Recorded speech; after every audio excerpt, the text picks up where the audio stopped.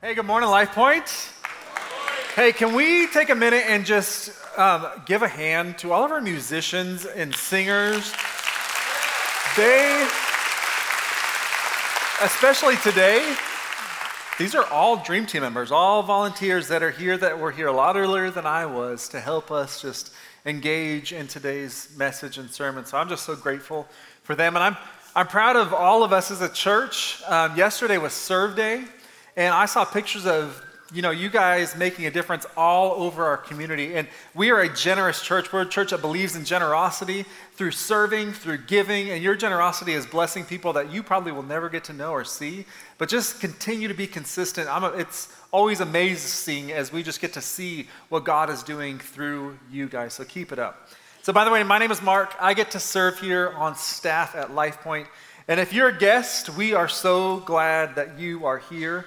Our space as a church, we are committed to the good news of Jesus. How many of you guys know there's a lot of bad news, but we are committed to the good news of Jesus. The good news of grace, the good news of forgiveness offered through the life, burial, and resurrection of our Lord Jesus Christ. It's what excites me. It's what my faith is built on. And you don't have to believe that yet to belong here. But my goal is that by the end of the day, you'll feel inspired by God and through Scripture to move a little bit closer to Him, no matter where you are, if you're a doubter or a disciple, that you'll be drawn a little bit closer to Jesus today. So, if you have got your Bible with you, we're going to start today in Luke chapter 5. If you don't have a Bible, we'll have Sky Bible up here on the screen. We've got some Bibles out in the lobby that you can get on your way out, or there's always a Bible app. That's what I always am drawn to. So you can look up either one of those things. But I always want people to make sure they know this is not just me making stuff up. Okay, this is Scripture that we're going to be reading from and speaking from. So in Luke 5, I'm just going to focus on two verses, but I just want to let you know where we're at. So in Luke 5, Jesus has just begun his ministry. He gets in Peter's boat. He speaks a message, and then he tells Peter, push out into the water a little bit. He does this amazing miracle where they catch tons of fish that it's breaking nets, sinking boats. And Jesus has done something incredible by filling their nets. And so I'm going to just start here in Luke 5. It's verse 8. And it says, when Simon Peter saw this, he fell down at Jesus' knees, saying, depart from me, for I am a sinful man. For he and all who were with him were, and I want you to take a notice of this, astonished at the catch of fish they had taken. And so also were James and John, sons of Zebedee, who were partners with Simon. And Jesus said to Simon, don't be afraid. From now on, you'll be catching men. So I want to keep this passage in mind. We're going to come back to it later on, but let's just pray real quick. God, we thank you for Scripture. God, we thank you for Jesus. God, I pray that your word, God, would speak much louder than mine today. I pray that you would just compel and draw people to a closer, deeper relationship with you. We give this to you, Lord. In Jesus' name we pray. Everybody said, Amen. All right, so I have a kind of silly confession to make to you guys today.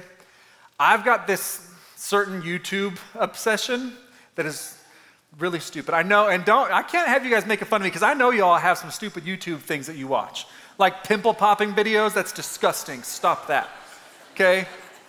That's so gross. My son, he loves to watch those. Or he likes to watch things like be melted. I'm like, why are we watching this? This is so dumb. But here's mine. I feel embarrassed almost saying it. Public freakout videos. So the ones where like people are just like in Target, just like on the tables, like throwing stuff and just acting wild. Or like they're in the fast food restaurants just going crazy. Something about the human mind losing control is very intriguing to me. I don't know why. It just is. And the ones that I love the most are the ones when the employees are like, I'm done with this. I've had enough of you acting like this to me. And the employees like fight back. And I think why those ones are intriguing to me is because my first few jobs were all retail jobs. Shout out to retail employees.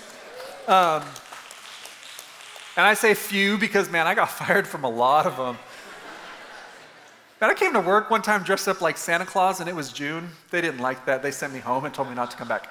But I was not the greatest of employees, but for the most part, I was trying, I was striving. But if like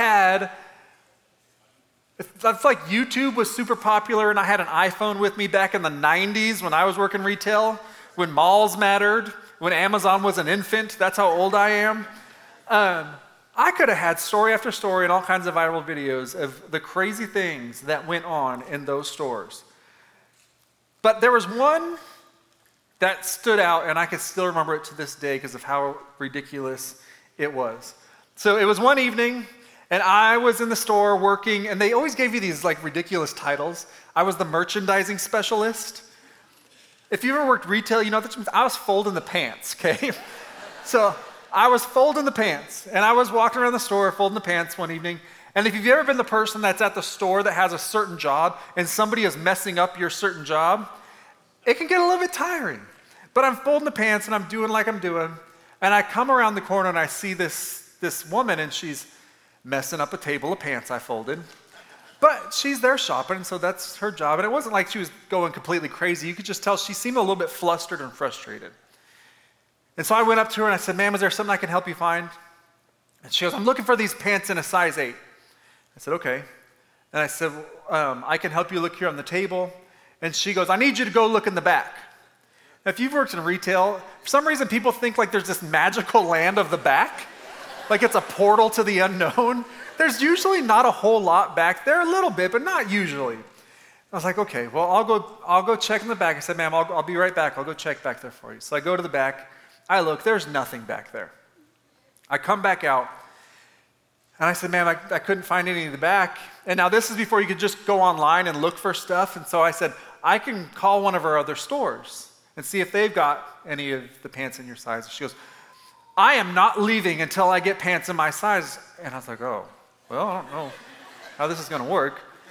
And she goes, "You weren't back there for very long. Go in the back again and look." Now, I've always had this problem where I just kind of say whatever I want. I've gotten so much better at it, but some of you that know me, you're like, "You have not." And I said, "Lady, we're here to sell this stuff, not hide it from you." And then I said, I'm like, "This is why I keep getting fired from these jobs." And I was like, "Okay, stop it. You follow Jesus, knock it off." Okay. And I walk to the back.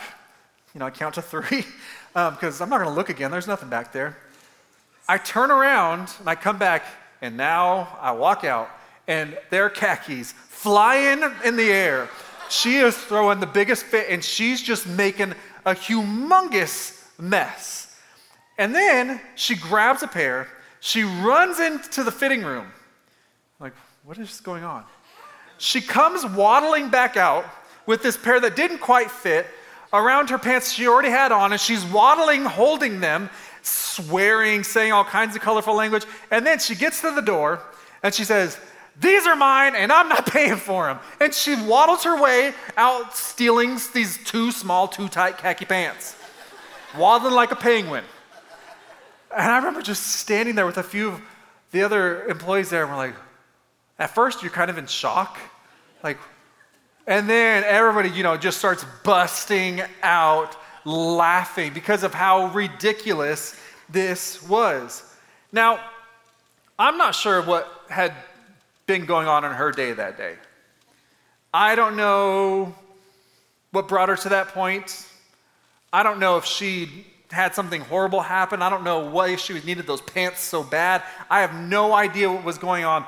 All I knew is that at that moment, she had decided the one thing that mattered most to her in the entire world was size 8 khaki pants. And I never understood either, like, why didn't she pick a too big pair? Because it's easier to walk out like this than to waddle out like you be looking for toilet paper. I mean, like, we've all done the waddle. Like, knock it off. All right. But here's the question. How many times do we get all worked up in a moment of frustration about something that's really not as important as we think it is? We all do it. I mean, my wife could tell you I'm a professional fit thrower, okay? I'll get worked up about the dumbest things, and I'm the major, like, I'm not going to throw pants, but I'll be like, "I'm fine. I'm fine." We know those people. And they're like, "You are not. You're throwing a fit. Knock it off." And I was really convicted writing this message that I need to kind of chill out and stop doing some of those things because you miss out on some moments when you're throwing fits. But we can easily get engrossed in a moment, and it becomes the most important thing in the world when really it's just not. And before you know it, we're like this woman waddling out of the store. But we have to take our time to ask ourselves, does this really matter? And we're all in this together. There are things that are important. Occupation, identity, fulfillment, satisfaction, money. You ever had a really rich person be like, money's not that important? And you're like, well, why don't you give me some so I can find out? And honestly, at the end of it, it's not the thing that matters most, but it is important. But what happens is we take things that do have some level of importance and we attach our emotions, our identity, our desires, all of our energy to those things. And oftentimes, if we put them in the right context, we realize although they may be important, they aren't actually the thing that matters most. So today, I've got a premise, and it's a foundational statement that I want to kind of try to prove to you today, and it's the title of my talk. And it's about what matters most. And here's what I think it is: breakfast. Breakfast matters, okay? Breakfast matters.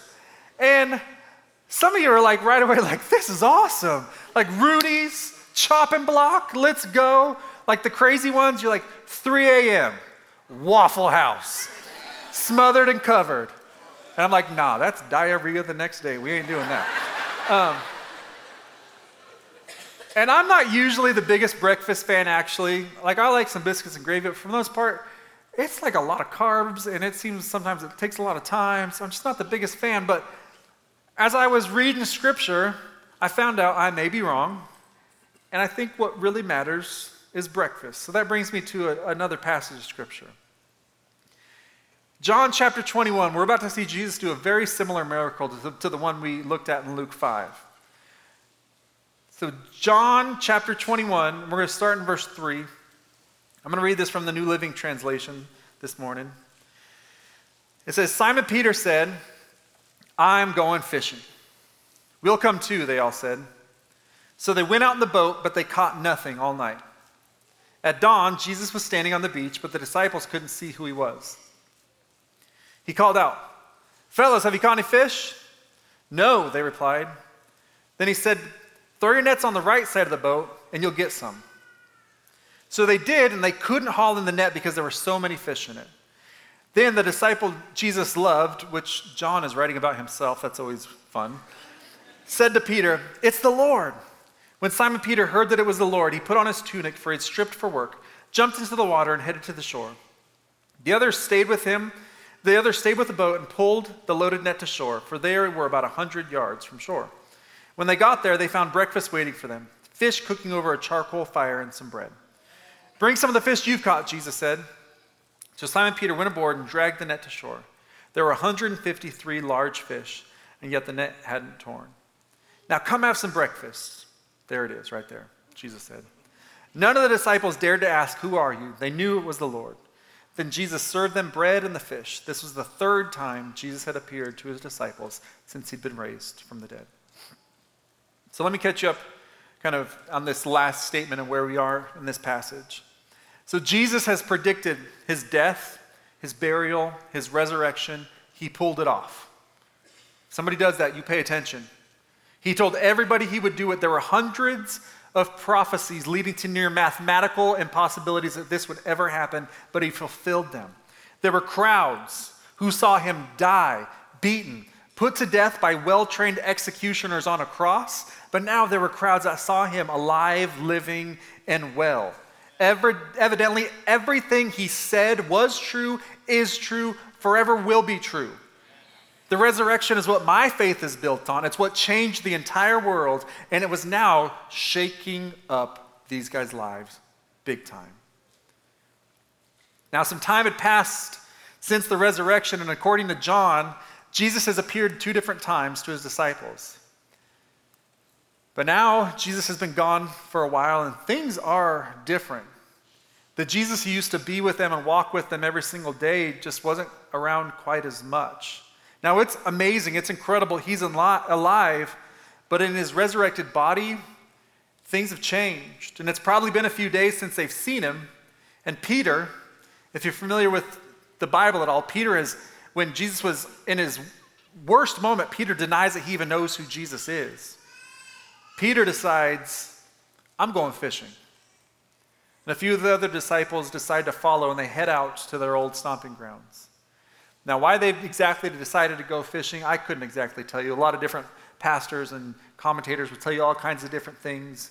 But I couldn't tell you. Maybe they were hungry, and they need to eat. Maybe they're bored. Maybe they need to just go make some money. Maybe they were frustrated, and they're like, I'm giving up on this, and I'm going back to what I know. Or maybe they just need a place to think and clear their minds. I mean, many, if not most of the disciples were hung up on this ideal that the Messiah would come to take out Rome and to bring Israel back to where it needed to be. And Jesus didn't seem to have that same desire. The one thing I can tell you is they'd been through a lot. A lot. And I'm sure they're full of questions.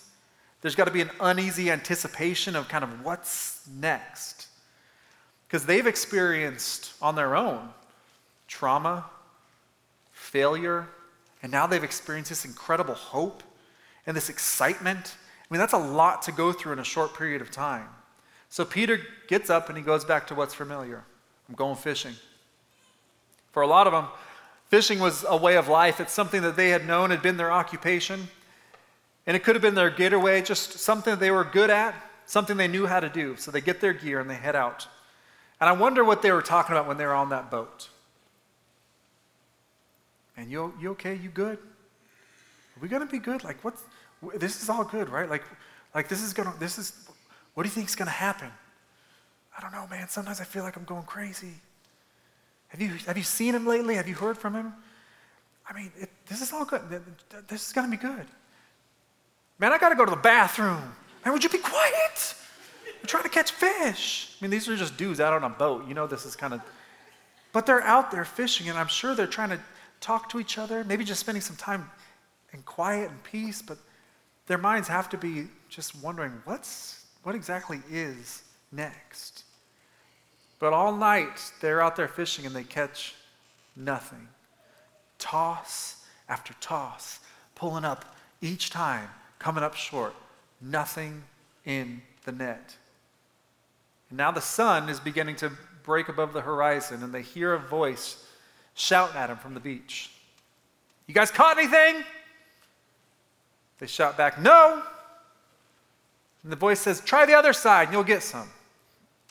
Now, I don't know what they were thinking at that moment. I don't know if memories hit. I don't know if they were frustrated. I don't know if they were just exhausted and willing to try anything. I don't know if God suddenly moved on them. I have no idea, but the one thing I guarantee that they knew to be true, we have tried both sides of this boat. That was a truth I guarantee you they knew. This is the truth. We've tried both sides. There are no fish.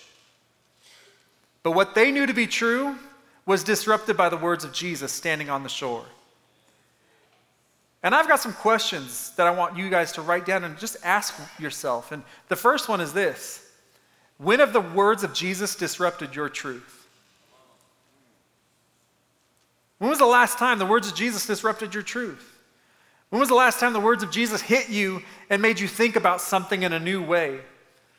I think our lives should constantly be disrupted by the words of Jesus. In fact, if his words always line up with what you know to be true, you may need to listen a little bit deeper. Because if you're anything like me, I want to make his words line up with my ideals, my upbringing, my preferences, my desires. I want to do my best to make him line up with me. Because this is the truth I know, and his truth has to be the same as mine. But here's the thing. We all have truths. They had a truth knowing I've thrown this net. And we all have truth, but inconsequential of how valid they are. If you're a Christ follower, our truth must be subject to him, because our truth is our truth. He is the truth. And so every truth we have has to be surrendered to Jesus. The words of Jesus are often disruptive and unnerving and cause us to do something that maybe we've tried before. It doesn't make any sense. But we're going to be obedient and listen to his words. No matter what they thought, they decided to listen to this voice. So they take their nets. They throw them on the right side of the water. And it's begun to go down. And all of a sudden, they start to feel a pull. All night long, they've been fishing for something. And now as dawn is breaking, all of a sudden, boom, it hits. And this is heavy. And it's the catch that they've been waiting for all night long. It says it's 153 large fish. They say that's between like 300 to 400 pounds of fish. It's the catch of a lifetime. The next question I want to pause here and ask you is, what is it that you're fishing for? Because we're all out there fishing for something. These guys were fishing for literal fish, but we're all out there fishing for something. Some of y'all are fishing for somebody in this room, okay? And I mean, that's okay. Single, ready to mingle, I mean, that's okay. And we're all out here fishing for something, a better job, a promotion, more control, less stress, our family to just come together. And I could be wrong, but it doesn't seem like Jesus is upset with their desire for fish. Because in fact, he gives them way more fish than they could ever even hope for. He gave them 153 large, life-changing, career-altering fish. Because God is good, and he can resource, he can supply, he can provide any blessing that he chooses, whenever he chooses, however he chooses. And the problem isn't that you're fishing, but here's the more important question is, how much does what you're fishing for really matter? What happens if you finally catch it? Some people are like, man, if I could just have fill in the blank. And then they get that fill in the blank, and now they want another fill in the blank. What happens if you don't catch it? Well, if God doesn't do this, I'm out. Ugh. But at the moments that the nets begin to pull, this catch loses all meaning. And it doesn't matter at all to Peter anymore. John turns to Peter. It's him. And it says Peter rushes to put on his outer garments. He puts them back on. And Peter jumps into the water. And it says they're 100 yards out. And from 100 yards out, Peter is just, I gotta get to him. Swimming, pushing, going forward. And he comes up out of the water, drenched, breathing heavy. And I'm sure it's him. He's back. I missed him. And he's here. And guess what? A few steps away, Jesus has started a little fire. And there's fish fillet breakfast already cooking. The other guys, they pull up the boat. I'm sure they're wondering, like, there's Peter again acting crazy. They pull up the boat, though. And then Jesus says something to him that I think is just so subtle but so incredible. And he says, hey, didn't you get some fish in your boat? Bring some of them over here. It also shows us Peter must be like a stud. I told you, that's got to be like 300 pounds. It says he just dragged it up on the shore. But here's what I think is awesome. Isn't it funny that Jesus already had what they were fishing for, just cooking on the beach? He already had fish, but he still invited them to bring what he'd blessed them with, to join and partner with him. God is perfect in and of himself, but he chooses to invite us into his story. We serve a God of abundance, and he still chooses us. Every talent, every gift, everything you can look in the mirror and say, this is a good thing about me that God has put into your net, he's given to you as an opportunity for you to partner with him in making a difference in loving people in this world. Then comes what I believe matters most. Jesus says, okay, come over here, let's have some breakfast. Come at breakfast. And what that represents is just relationship. Spend some time with me. It's one of the last miracles Jesus does before he returns to heaven, and he gives us a standard for what matters. Relationship, love, him serving us sitting with each other. On the beach, there's no striving. There's no stress. These are just some grown men having breakfast with their Savior.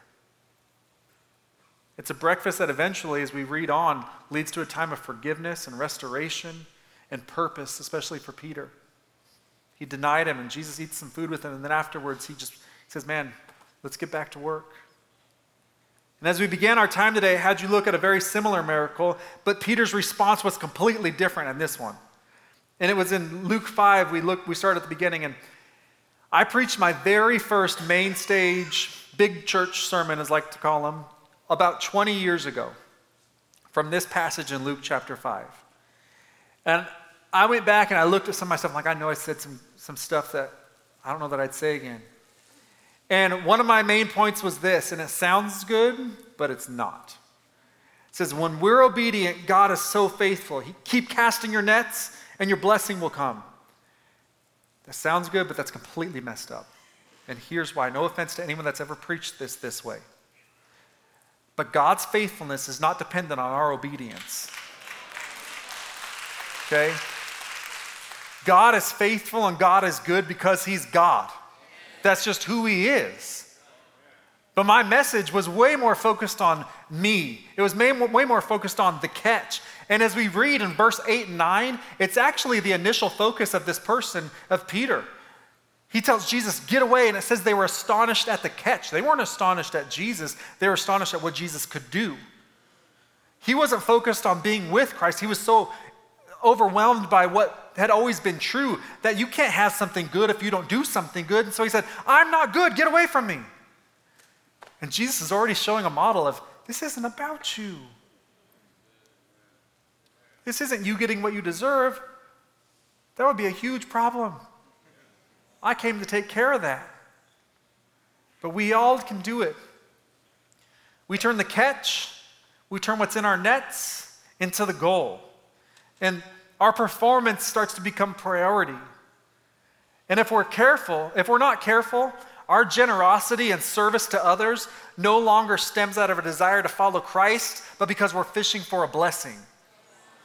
We start giving and doing the right things because we want to either get something back from God or we want to be praised by other people. We can't be living that way. Because when our focus is our catch, when our focus is our behaviors, we don't learn how to be intimate, we learn how to be impressive. Let me say it again. I don't want you guys learning how to be impressive. I want to learn us how to be intimate. We trade authenticity for appearance, and we're not real with each other anymore. We become religious. Because real takes authenticity. It takes relationship. Religious takes outward appearance. That's what Peter had always known. And when that starts to creep in, that's when we become prideful. That's when we become anxious because we walk into a place and we're like, okay, I have to put on this front that maybe is not really who I am. And it starts to eat at us. We start comparing and competing. We become either mean Christians, we become hypocritical. None of that is God's will or desire for us. And these gray hairs on my temple are telling me, you know what, you don't have any more time to be preaching messages about behavior modification. You don't have any more time to be preaching messages about 5 points to a better you or TED Talks about Jesus. Jesus is not a set of principles to live by. He's a person to follow. His story is a risen king who offers us freedom, grace, goodness, relationship, and a life forever in his kingdom. Now, hear me out. Life change, holiness, obedience, those are all important things. And it's vital for us to realize, like Peter did in verse 9, like, I'm not worthy of any of this. We all have to get to that point at some point to realize, man, I'm a sinner, and on my own, I don't deserve forgiveness. I don't deserve your mercy. But when we change our course, when we repent and give our lives to Jesus, our focus has to be off of ourselves and onto our Savior. Some people are like, man, we need to know, we need to preach more about sin. I'm like, man, we need to be more compelled by grace. We need to be more compelled by grace. We need to be more focused on forgiveness. For someone in here today, and for some of you, maybe that's all you need to hear. This isn't dependent on your behavior.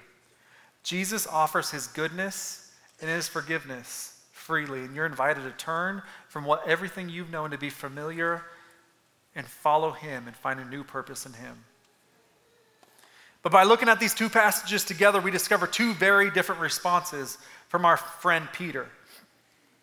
Peter now knows after 3 years what's really important is no longer performance, it's proximity. And we need to get to that as well, that we realize it's not about our performance, it's about how close are we feeling to Jesus. Peter didn't simply focus on his here. Peter could have done this. Remember, his first response was, "Get away from me, I'm a sinner." 3 years later, he could have yelled, "Go away, I messed up, I denied who you are, leave." That is not how he responded at all. He'd been in relationship with Jesus, and he jumps into the water, and I gotta get to him.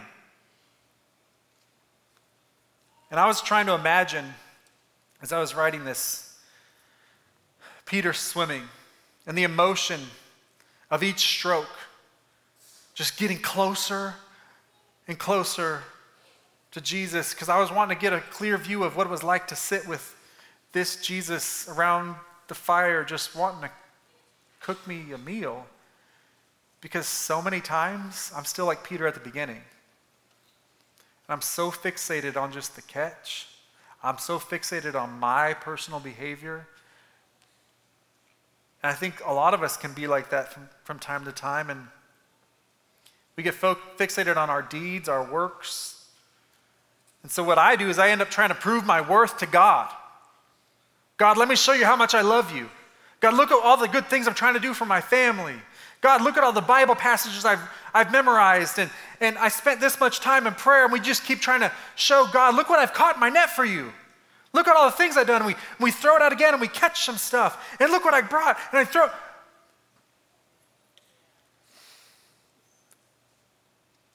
Where I need to be like, he's already got everything I need. Because there's other times when you throw out the net, and if you're like me, you know where that net comes up empty. I know what I'm good at. I know where God's graced me. But I also know my weaknesses. I know my struggles. I know how hard it is sometimes to get up here or to try to lead people as a pastor through things that I know that sometimes I struggle with myself. And how awkward that feels sometimes. And I know that you guys probably know that too, where you throw out your net and it comes up and you just feel empty. But I know Jesus is calling us from the beach. He's saying, hey, come here. Let me remind you of some things. Every single good thing in your net. James 1 says, every single good thing comes from God. So no matter what you have in your net that's good, it's not because you keep throwing it out, it's because I've put it there for you to catch.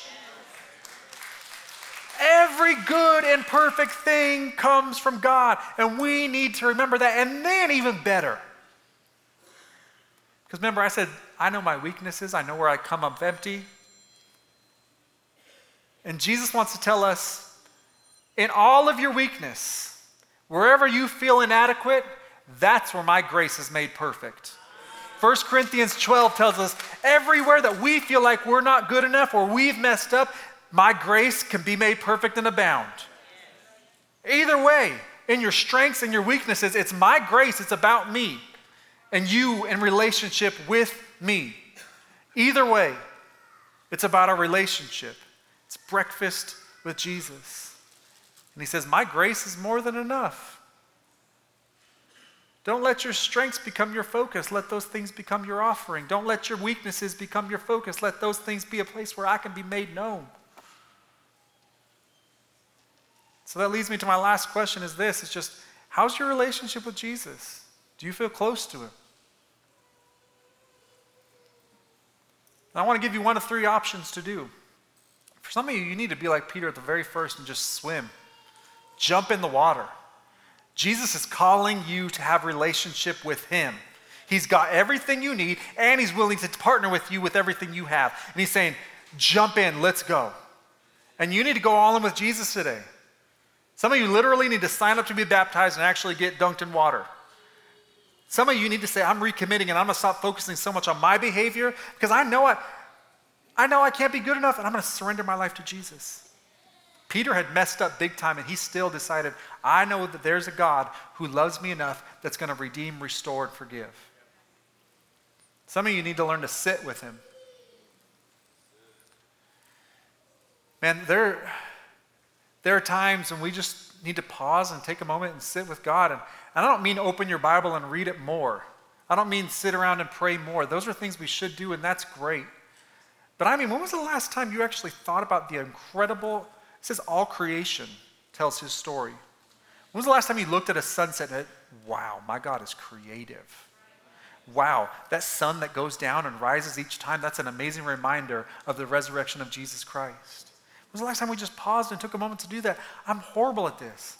I was talking to one of our staff members and they said, we do so many things that help us be better with our time and to save time. But what do we do with that time we save? Just add more stuff. What if we just added a little bit of Jesus to that? And as you sit with him, learn to sit with others too. Because he doesn't want us to do life alone. And don't get it twisted and mixed up and say, I can do this by myself. Man, I'm that person. I'm introverted. I can be socially awkward. I know that. I'm like, I don't need anybody. And Jesus is like, bull-loaning. You might need people differently. Because of how I'm wired, I may need just a few close people, but I still need people. When you sit with other people, you're sitting with Jesus. Remember, he sat around that fire with a whole group of guys just serving him, hanging with him. And the last one is, maybe you need to serve beside him, because as we serve beside Jesus, we get to know him better because he was a servant. And I don't just necessarily mean here. You should start serving here if you don't. Meet us at the Big Red Wall, join us up in Next Steps, and here's the cool thing. You know what we have every single Sunday for our Dream Team members? Breakfast. And it's a great place to start, but God put you in a neighborhood for a reason. Have you ever thought about that? He says to love your neighbors, and sometimes we just take that as people in general. What if he literally meant your neighbors? And some of you are like, my neighbors drive me crazy. Well, good. Introduce them to Jesus. We had one of our staff members that was like, I need to win my neighbors over for Christ because they're driving me crazy. And guess what? You're probably here today and you don't even know who that person is. But just start serving. Start serving here. Start serving in your community. And just when you see something, do something. And some of you guys need to step out and do something completely different in serving, is get even more involved in this local church community. Man, I lead our interns, and every Sunday night I sit around with a group of 30 to 40 people and we just talk Jesus. We explain how to try to do life better. And I would love for you guys to come join us and do that. But we all have a next step to take, whether that's swimming towards him, sitting more with him, or serving beside him.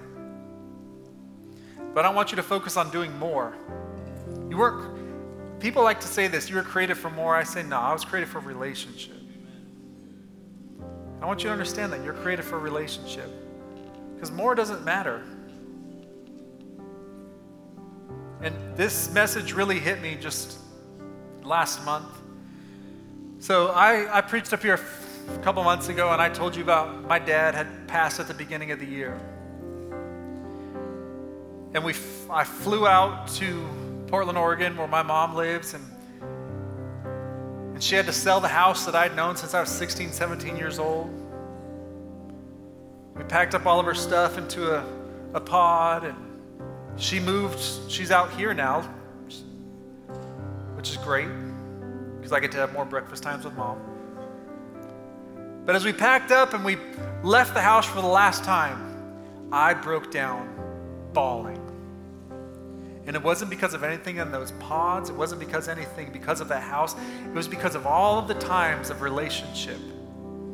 All the times when I spent time gathered around tables with people and friends and relatives. All the times my mom laid her hands on me. All the times I remember her praying in her room. It was times together with people, times together with Jesus. It's amazing how sometimes it takes death for us to understand what really, really matters. And sometimes it's just simply, what do we have in here? Cocoa Puffs. Some Cocoa Puffs with Christ. When was the last time, instead of praying for a meal, and you didn't say, hey God, thank you for these unhealthy Cocoa Puffs, but you invited him in and just say, interrupt my space any way that you want. You're invited here because I want to have relationship with you in the context of relationship with other people. That's the God we serve. And I know for some of you today, you might be like, this feels basic, but it's the gospel. It's love, it's grace, it's forgiveness. And if the gospel has become bland, your taste buds need to be readjusted. Because we should always be hungering and thirsting for this gospel.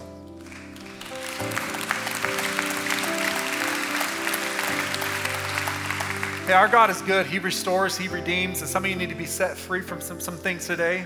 Maybe it's self-righteousness. Maybe it's just self-condemnation, pride, anxiety. And God's calling from the shore and saying, come have breakfast with me. Let's do this. So I want to take just a moment. We want to pray. I want to pray with you. So let's bow our heads. Let's close our eyes. Let's pray, God. And we thank you for Scripture, God. We thank you for just pointing us towards how important relationship is, that you love us so much, that you want to spend time with us, God, and you've encouraged us to spend time with other people.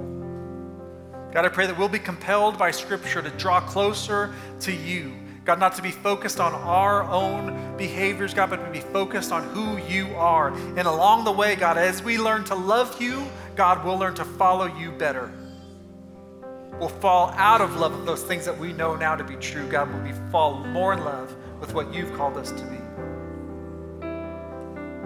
If anyone here today, you need to just take that first initial step and swim towards Jesus, I want us to say this prayer together. Everybody say, Dear Jesus, forgive me of my sins. I surrender my life to you. I'm swimming towards you. Thank you for your forgiveness. Thank you for your grace. Thank you for your acceptance. In Jesus' name.